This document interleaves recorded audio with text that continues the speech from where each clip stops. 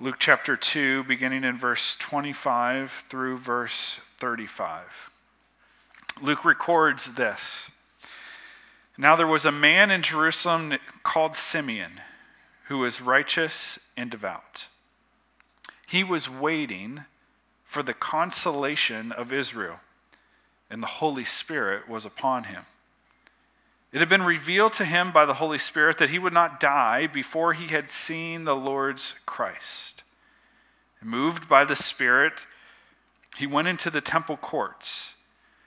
When the parents, Mary and Joseph, brought in the child Jesus to do for him what the custom of the law required, Simeon took him in his arms and praised God, saying, "Sovereign Lord, as you have promised, you now dismiss your servant in peace. For my eyes have seen your salvation, which you have prepared in the sight of all people, a light for revelation to the Gentiles and for glory to your people Israel." The child's father and mother marveled at what was said about him. Then Simeon blessed them and said to Mary his mother, "This child is destined to cause the falling and rising of many in Israel, and to be a sign that will be spoken against, so that the thoughts of many hearts will be revealed, and a sword will pierce your own soul too." May the Lord add his blessing this morning to the reading of his word. You may be seated. Thank you for standing as we read his word together this morning. It's good to worship the Lord. It's good to worship Jesus, to lift our praise to him, to fix our eyes on him, to join in on what is going on at all times in heaven. This morning we continue this series on encountering Christ in Advent. Advent is a word for coming, and so we celebrate the coming of Jesus and his birth, even as we look forward to his second advent, his second coming, as he returns as our coming King. We don't want to just know about these candles and what they represent. We don't want to just know about hope. We don't want to just know about peace. We don't want to just know about joy and love and light. We want to encounter those. We want there to be a revelation of hope and peace and joy and love and light to our soul. And the way that we do that is by encountering Jesus, the one who is hope, the one who is peace, the one who is joy, love, and light. And this morning, we will look at this idea of Jesus as our peace and encountering peace. Christmas chaos would be what artist John B. Gruhl was thinking when he drew Christmas Eve at Yaps Crossing in December of 1918. Gruhl was the creator of Raggedy Ann and Andy. How many are familiar with Raggedy Ann and Andy? He was the creator of Raggedy Ann and Andy, but he was also a prolific artist. And he drew many of his pieces around this fictitious town called Yaps Crossing. And if you were able to really get close to it, you would see that this is kind of like one of the precursors, forerunners, all the way back in 1918 to the Where's Waldo, or can you find what's, this blank thing in this drawing. And so if you were looking really close, you'd see that there's so much going on. There are cranky people. There's people who are slipping on the snow. There are people who are bringing home Christmas trees. And there is this overall sense of chaos as everyone in Yaps Crossing is coming together to get ready for Christmas. You may feel like that right now, as we're 15 days away or so from Christmas, the chaos of Christmas. But it's not just at Christmas that there's chaos, isn't it? Because Friday morning I was coming back from the high school after dropping off kids at school, and as I came out at the four-way, everyone is coming into school from all of these four directions. There's traffic everywhere, and someone decided it would be the perfect time to back up a cement mixer right into the middle of the road. Now, I know they were not thinking about what's going on around there at 7:15 in the morning. They just got a job to do. And so here I am. I'm at this four-way, and I'm ready to pull out. I do pull out, but yet there's cars coming from all four directions, and this cement mixer that has just stopped everything. And the car in front of me starts laying on his horn. You know, that does so much good, just laying on your horn. To which the guy who was in charge starts yelling at the person who is in the Subaru, and then he starts yelling at the workers, and the workers start yelling back. I mean, I had my windows up and everything, and I could hear. It was chaos. Horns honking, people waiting in line, trying to get to school on time, and workers and each other just yelling at one another. A typical day.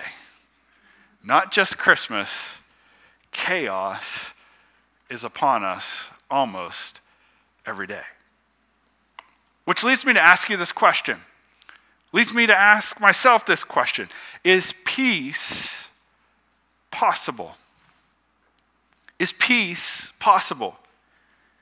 In the midst of all the chaos of Christmas, and in the midst of everyday life, and in the midst of all the conflicts that we have in our world, we see the news, and it seems Russia and Ukraine still fighting, but they've become kind of in the backdrop. You have Israel and Hamas fighting. You have these other places in the world. You have China, Taiwan, tensions. There's places all over the world.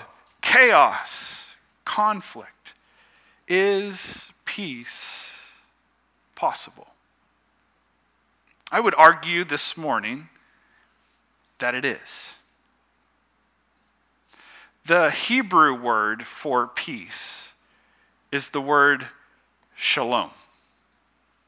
Say that with me. Shalom. Shalom. Peace. Shalom. Shalom is not this kind of mushy feeling that's dependent on circumstance, that everything has to be right for there to be shalom. Shalom ultimately one day will be present in its fullness. But shalom is a place of wholeness. It's a place of completeness.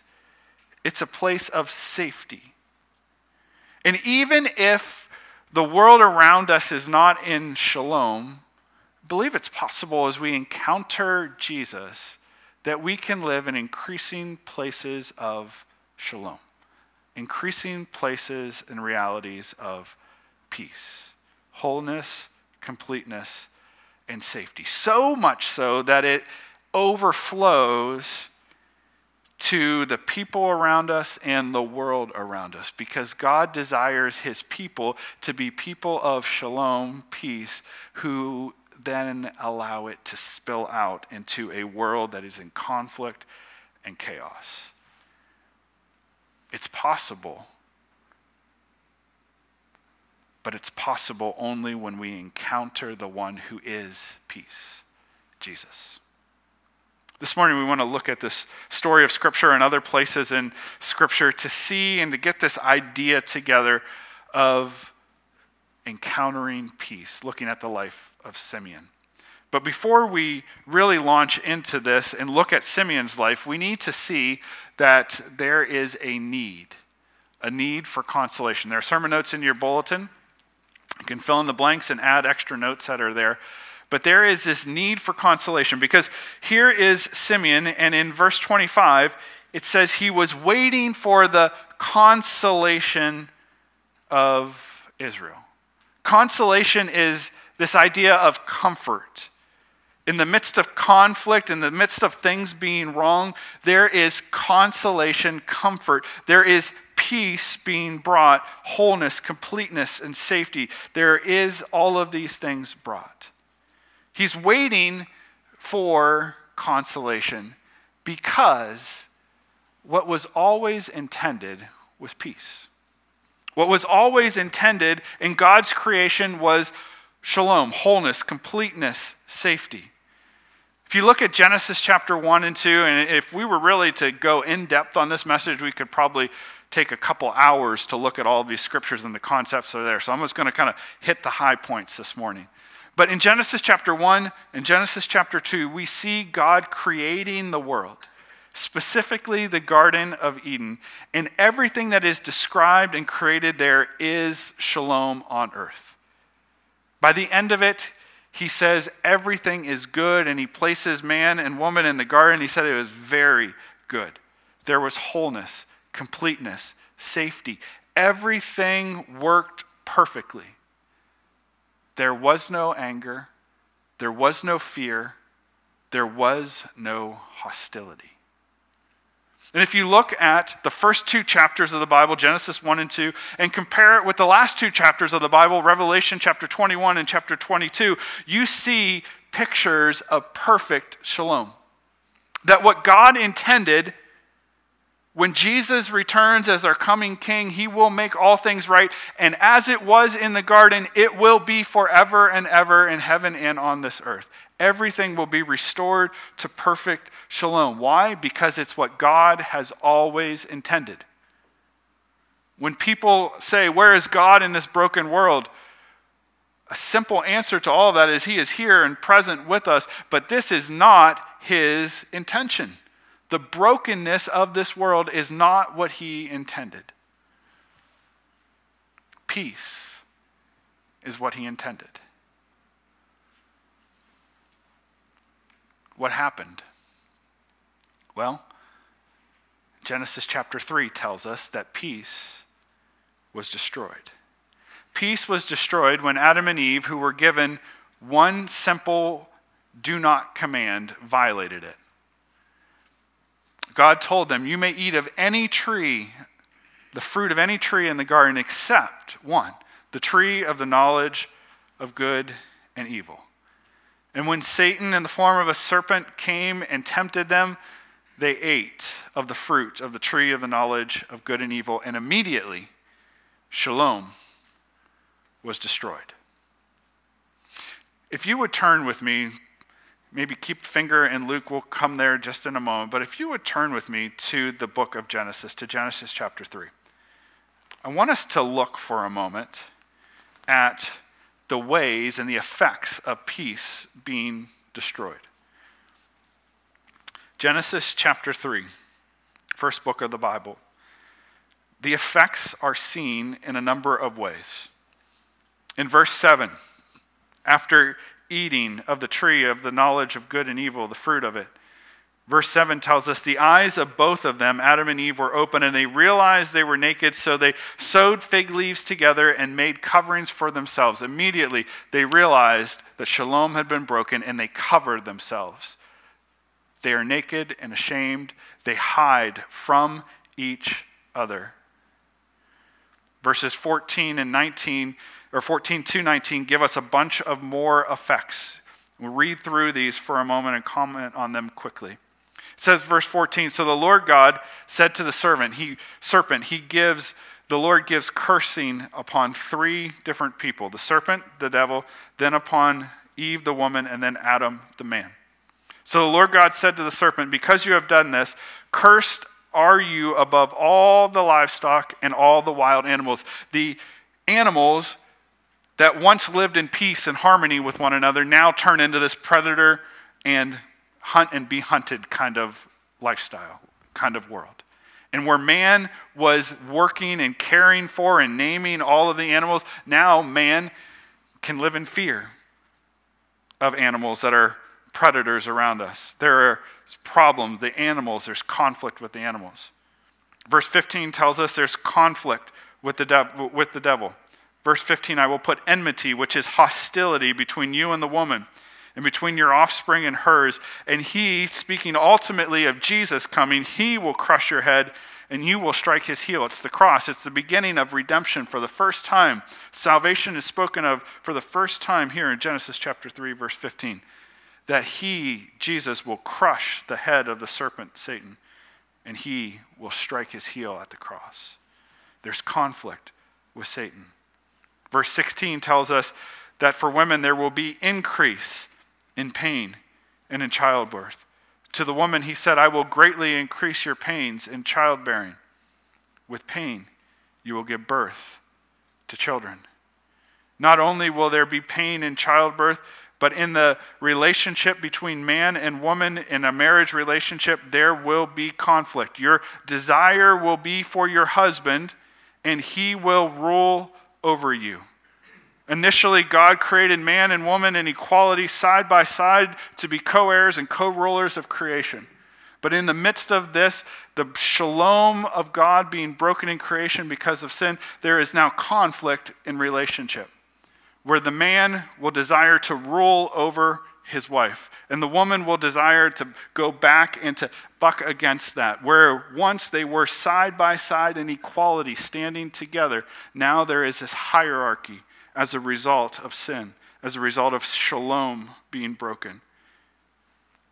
As we said already, there's the hiding from one another back in verse 7, that they would not live in this equal and co-abiding, shame-free relationship. For the man, hard work would become part of reality. Cursed is the ground, it says in verse 17, because of you. Through painful toil, you will eat of it all the days of your life. It will produce thorns and thistles for you, and you will eat the plants of the field. By the sweat of your brow, you will eat your food, and you until you return to the ground, since from it you were taken. For dust you are, and dust you will return. Work will be less than productive. It will be difficult. It will be hard. And ultimately, what did not exist before, physical death, will be present. The worst part of this is verses 23 and 24. So the Lord God banished him from the Garden of Eden to work from the ground from which he had been taken. After he drove the man out, he placed on the east side and the west side of the Garden of Eden cherubim and a flaming sword flashing back and forth to guard the way to the tree of life. In the midst of this death, there is also separation from the relationship that they had with God in the garden. Shalom, broken. Shalom, destroyed. The need for consolation, the need for comfort was clear. We see a world in need of consolation, a world in need of comfort, living under the effects and the results of the curse, the results of shalom and peace destroyed. If you go back to Luke chapter 2, in the midst of this sad picture, hopeless picture, we see this man, Simeon, expecting peace.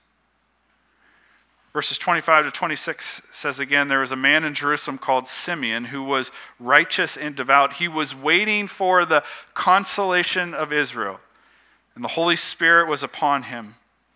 It had been revealed to him by the Holy Spirit that he would not die before he had seen the Lord's Christ. With all of this backdrop, we are introduced to a man.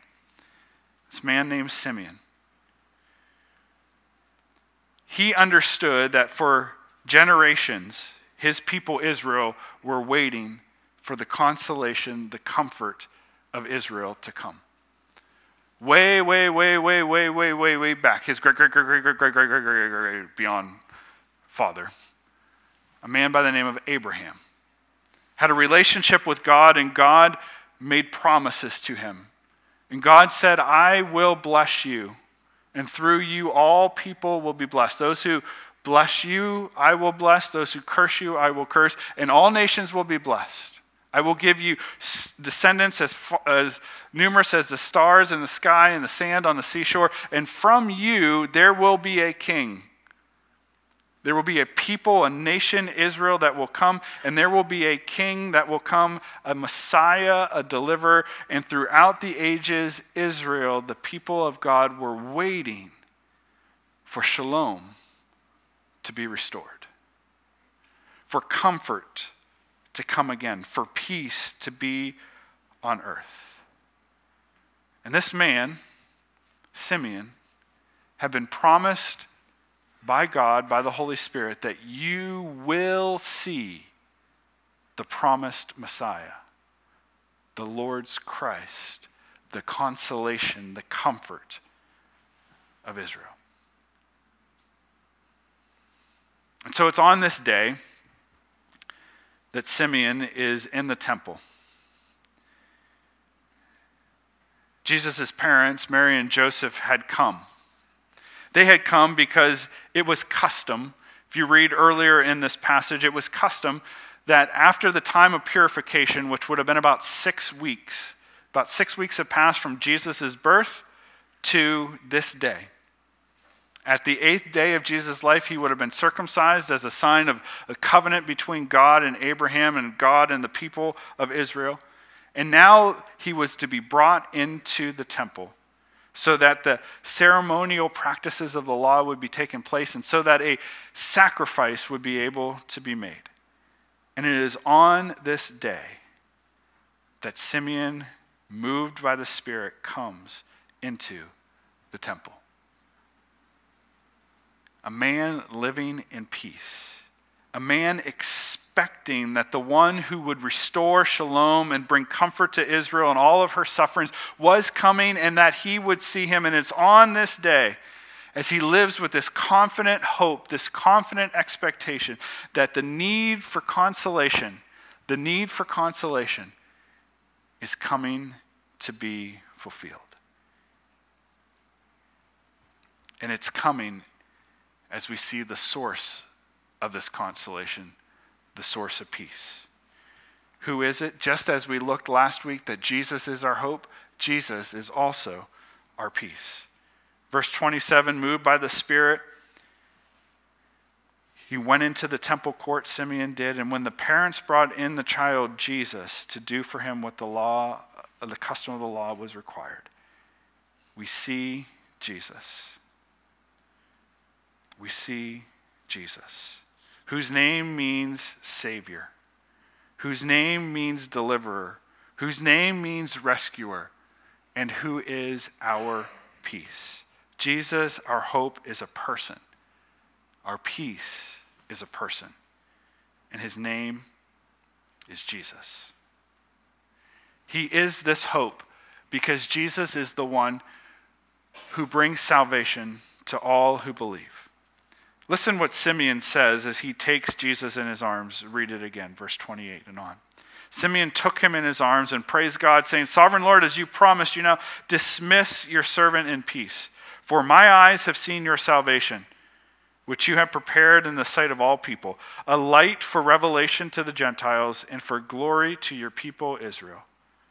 The child's father and mother marveled at what was said about him, and Simeon blessed them and said to Mary, his mother, This child is destined to cause the falling and the rising of many in Israel, and to be a sign that will be spoken against, so that the thoughts of many hearts will be revealed, and a sword will pierce your own soul too. Simeon tells and makes this prophetic declaration over Jesus that he will bring shalom, peace, through salvation.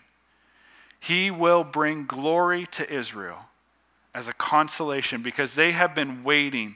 They have been waiting. He is the one that they have been waiting for generations and generations and generations. He is the one. He is their glory.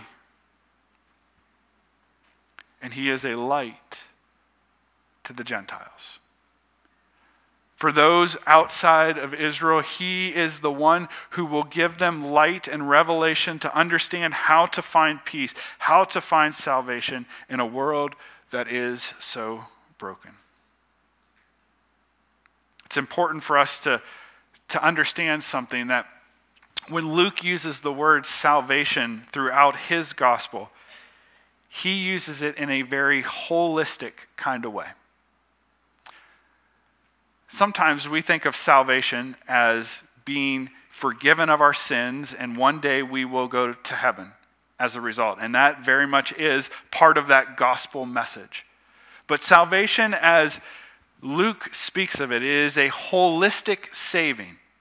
In other words, everything that was broken in this world as a result of sin in Genesis chapter 3, Jesus' work on the cross is the reversal of it. Wherever there was shalom and it now is broken, Jesus' salvation comes that there would be a restoration and a recovery of all that was broken, all the shalom that was lost throughout creation. Luke uses it in terms of restoring shalom in the midst of brokenness. But isn't it interesting that Simeon says not everyone is going to be on board with this? Think for a moment. How many of us like the brokenness of this world? How many like the brokenness of your own life? How many like the physical suffering and struggle? How many like the conflicts? How many like the isolation and separation from people? How many like the fact that for women, that there's pain, increased pain in childbirth, and all of these things that we read about? How many like the fact that there are tornadoes and hurricanes and destruction of earthquakes and famine? How many like that there are war? I don't think there'd be anybody who would be like, yeah, sign me up for that. Sign me up. I want the brokenness, the loss of shalom in this world. I want it. There wouldn't be anybody, I think, on this face of this earth who would say, I like this and I want this. Yet, Simeon says that there are going to be those who are high that are going to fall. Because the shalom that they have been seeking has been a shalom that they have been trying to self-engineer, trying to fix the world around them for their own benefit, trying to use power and control and wealth to be able to benefit and to be able to try to create shalom for themselves. And Simeon says, for those who are finding or trying to find peace in that way, their hearts and their minds are going to be exposed, and instead of this place of height, they are going to fall.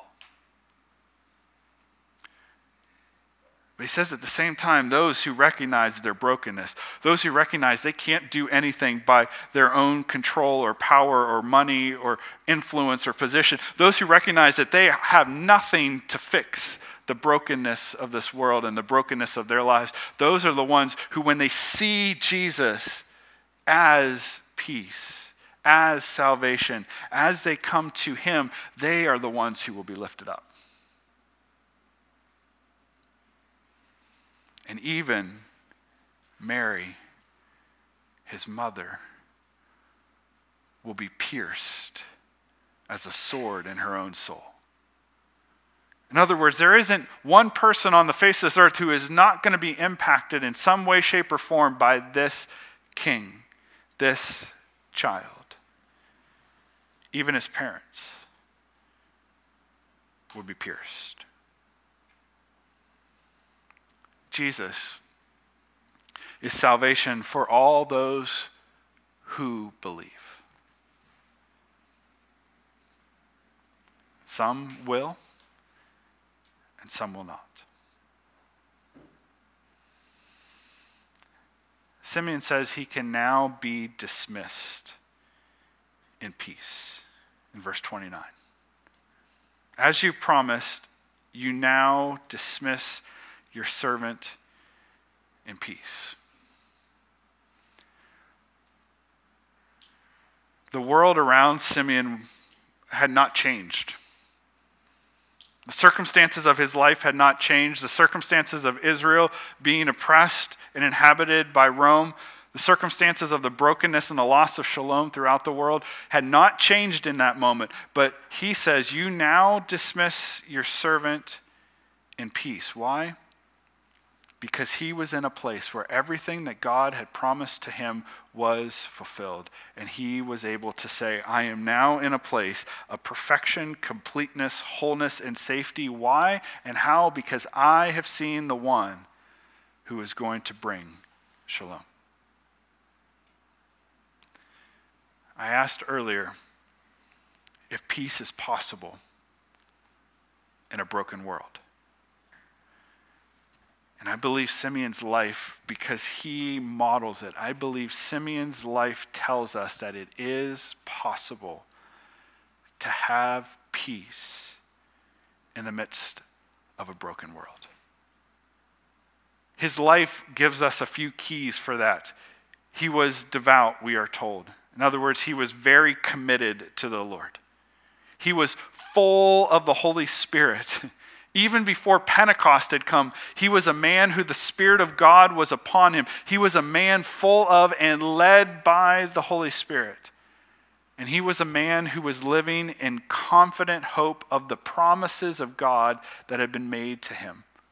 He believed the word of the Lord, and he built his life on it. And when that final promise was fulfilled, he was at peace, even though the world was not.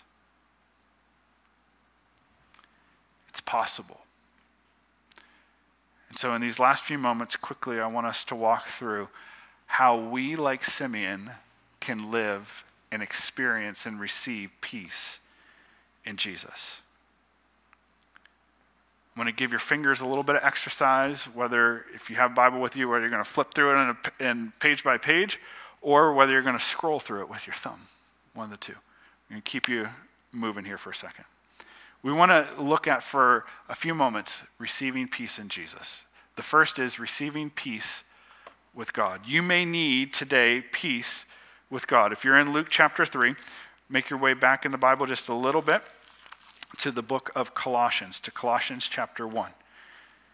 You'll have other Gospels, Luke, John, then Acts, Romans, 2 Corinthian letters, Galatians, Ephesians, Philippians, and then Colossians. Colossians chapter 1. Speaking of Jesus, Colossians 1, verses 19 and 20. Receiving peace in Jesus, you may today need peace with God.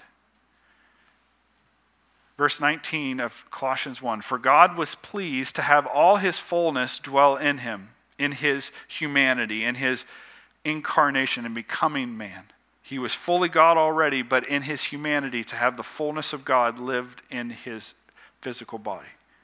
And through him to reconcile to himself all things, whether things on earth or things in heaven, making peace through his blood shed on the cross. Here's what we're told. Every single person on the face of the earth needs peace with God. We talked at the beginning of how the relationship between God and man, how Adam and Eve were cast out of the garden. There was this separation. They were living in an absence of shalom with God, an absence of peace. They were not in perfect relationship because of the sin that they have committed. And sin is the universal problem of every single person on the face of this earth that keeps us from peace with God. But we're told that Jesus, by his blood shed on the cross, made peace with God.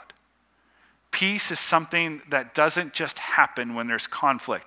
There are action steps that must take place to make peace. And the action step that God had to take to make peace between him and man was to offer his son as a sacrifice on the cross, that by his shed blood, by his blood, he paid the price, the penalty of our sin, so that all who would believe would be raised up, that salvation would come, that there would be peace with God, as he made the way to reconcile all things in heaven and on earth back to God with his blood.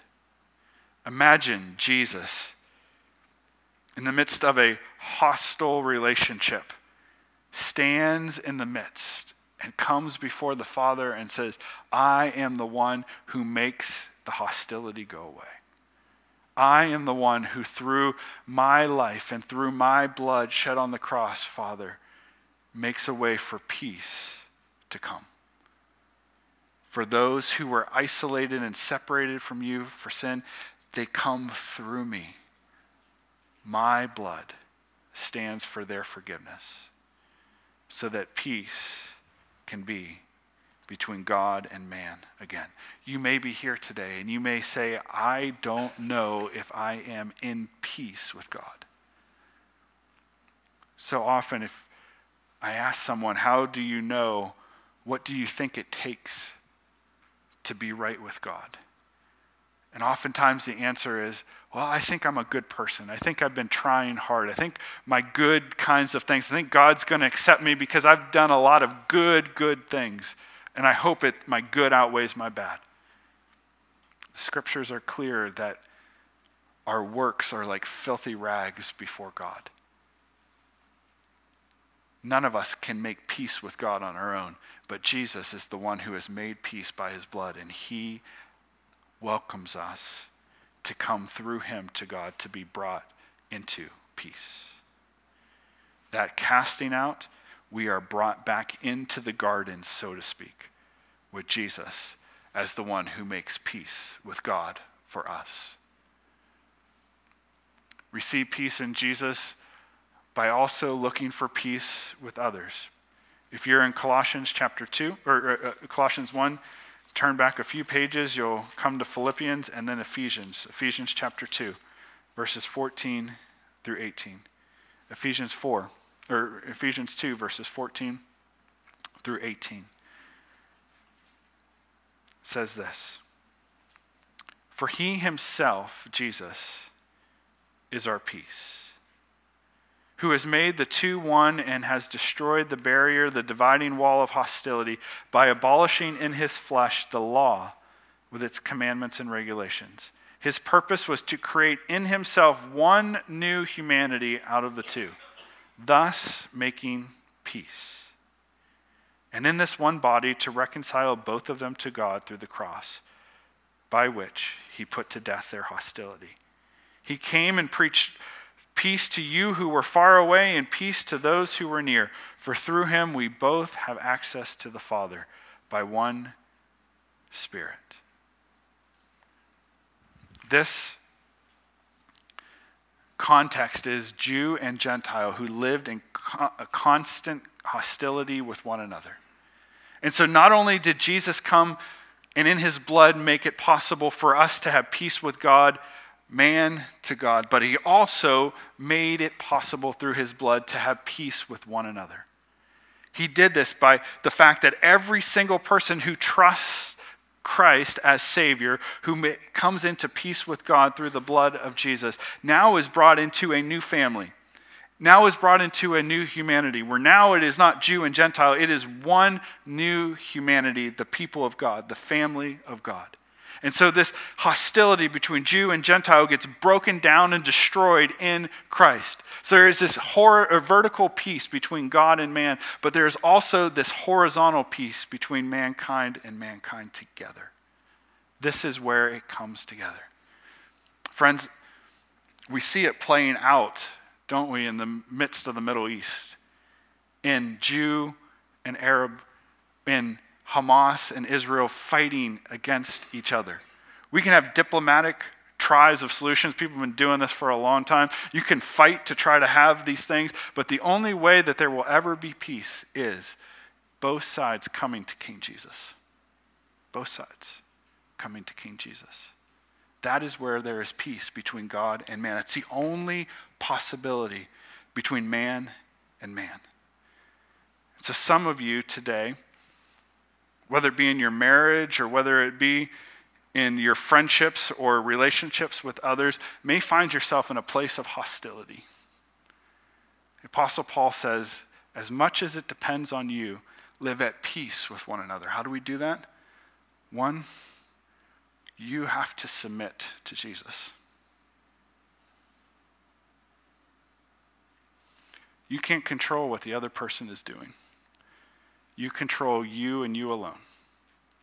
As much as it depends on you, seek to live at peace. So Lord, how am I in relationship with you? Am I at peace with you? Is there anything that I need to deal with between you and me so that we are at peace? And then Lord, is there anything that I need to do? Do I need to extend or ask forgiveness?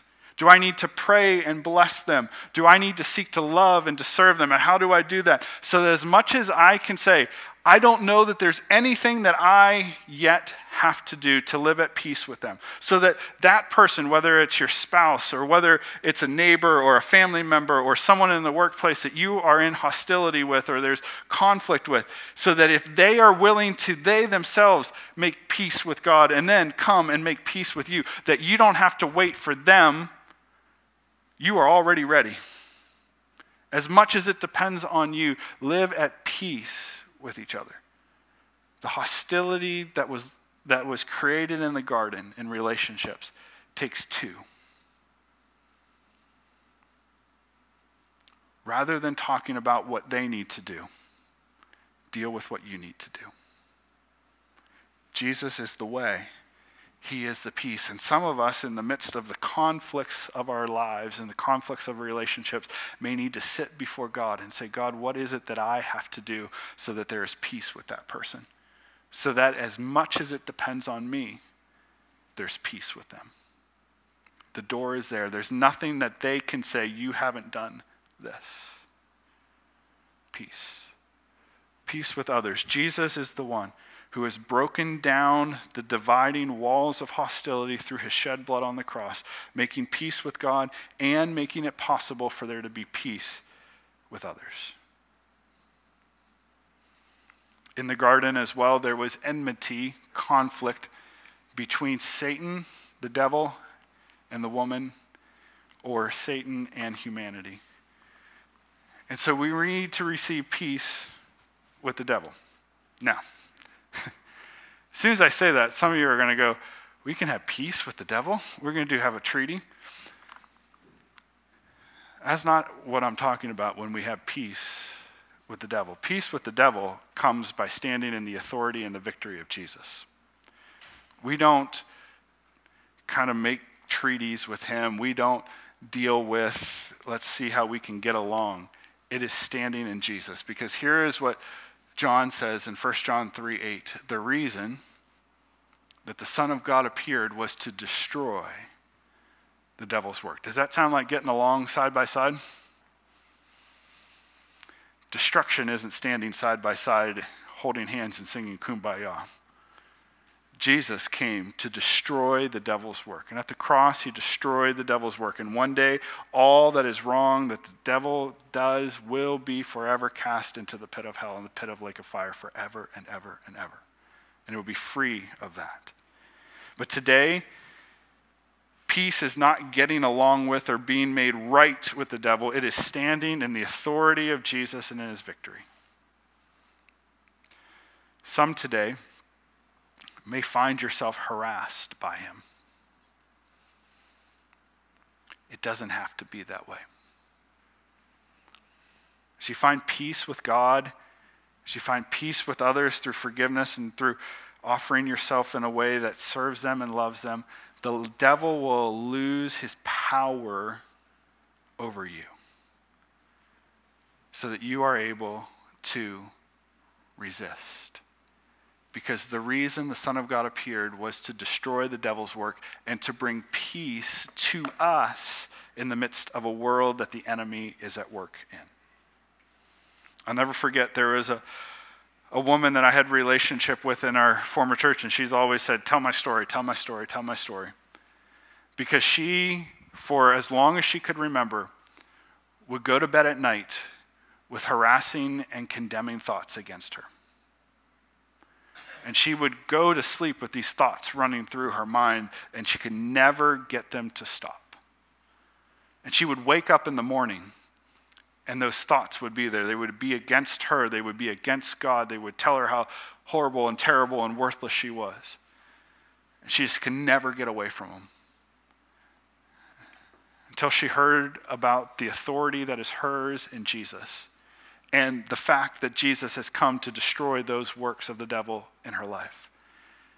And we walked through a time of prayer where she exercised her faith in Christ, where she put her faith once again, and she forgave some people, and she asked God for forgiveness of some things in her own life. She got full peace with God. She had already been a believer in Jesus, but there were things that she was harboring in her own life, and so she confessed those before God, and she forgave people that had hurt her in her own life, and she was able to take a stand and be able to say to the devil, you no longer have a right to use those things in my life.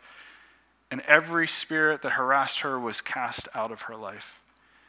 And she went to bed that night for the first time in her life that she could remember without those thoughts harassing and condemning her. And she woke up the next morning in that same place of stillness in her mind. She was at peace. Not because she made a treaty with the devil. Sounds silly, but that's not what we're talking about with peace. We're talking about taking authority over the evil one in the victory of Christ and what he has done on the cross so that we live in peace. 2 more quickly and we'll move through these. Peace with creation. Peace with creation. Romans chapter 8, verses 18 to 23. Talk about the brokenness of creation and how creation is crying out. It says this, I consider our present sufferings, Paul says, are not worth comparing with the glory that will be revealed in us. The creation waits in eager expectation for the sons and daughters of God to be revealed. For the creation was subjected to frustration, not by its own choice, but by the will of the one who subjected it, in hope that the creation itself will be liberated from the bondage to decay and brought into the glorious freedom of the children of God. We know that the whole creation has been groaning as in the pains of childbirth right up to this present time. And not only so, but we ourselves who have the first fruits of the Spirit groan inwardly as we eagerly await for our adoption as sons, the redemption of these bodies. For in this hope we were saved. But hope that is seen is no hope at all. Who hopes for what he already has? But if we hope for what we do not yet have, we wait for it patiently. Remember all those things of the creation groaning, the fruit not coming, the pain in childbirth, the death that our bodies experience, the decay that our bodies experience. Paul is saying one day when King Jesus returns to make all things right, everything that is broken in this creation will be restored. Everything that is broken, the absence of shalom, the absence of peace, will be restored to what it was as it was in Genesis 1 and 2. Toil, conflict with animals, the creation breaking down, childbirth and pain, all of these things in death, they one day will be no more. We wait for them in hope. The creation cries out. It's still waiting, and we cry out. It's still waiting, but there's peace still in it. How? Because of this last place, the peace of God. Peace with God, with others, with the devil, with creation. This is a different kind of peace. Philippians 4:7 says, and the peace of God, which transcends or goes beyond all understanding, will guard your hearts and your minds in Christ Jesus. We may have peace with God. We may have some peace with others. We may have periods of peace where the enemy is held down. We may have this future peace with creation, but like Simeon, what do we do while we wait? We cultivate the peace of God. Friends, worship like we did this morning, where we just declare the worthiness and the holiness and the righteousness and the beauty of Jesus, where we lift him up. We cultivate an awareness of his presence with us. We spend time in prayer. We saturate ourselves with the truths of Scripture. We live in fellowship with one another so that we are able to stand side by side in relationship. We go on mission with him, joining him with what he is doing in the world. There is a reality that when we do these disciplines, they are not just things to check off. These are pathways that lead us to the peace of God.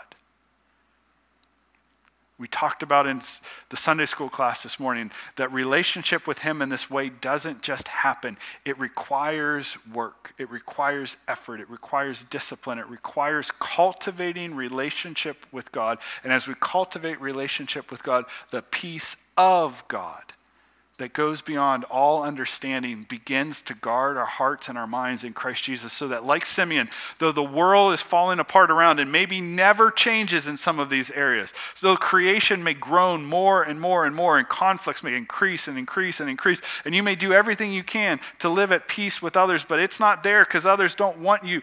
What do? Just say, I'm not going to have peace? No, we live in peace with God, and we cultivate a sense of the peace of God in our lives. It's relationship with Jesus. He is our peace. Close with this story. December 24th, 1914. World War I. It's nighttime on the battlefields of Western Europe. And it was quiet as German soldiers on one side and British soldiers on the other, with no man's land in between, where they were fighting, lobbing all kinds of things across at each other, bullets, mortars. It was quiet on that night, Christmas Eve night. The British soldiers, the story is told of them being in their trench, and all of a sudden they could hear the sound of voices singing. They began to talk and whisper amongst themselves, is that the tune that I think it is? And they began to hear that what was being sung across the way in the German trench were Christmas carols. After a little bit, those in the British trenches began to hum along and began to sing in English as the German soldiers were singing in German, singing these songs together in the midst of this night across the way in the trenches of World War I. Eventually, one of those soldiers on the British side called out and said, I'll come out if you'll come out. And the first courageous soldier stood up, and from the one side and eventually from the other side stood up, and they began to come across and meet in no man's land. British soldiers and German soldiers, sharing and singing Christmas carols. As it was told, sharing tobacco and wine. Even the next day, on Christmas Day, some of them in places played soccer together. There are stories of those. An impromptu, unofficial Christmas truce happened on December 24th and 25th of 1914 during World War I. And what was the source of that? The next day they went back to shooting at each other.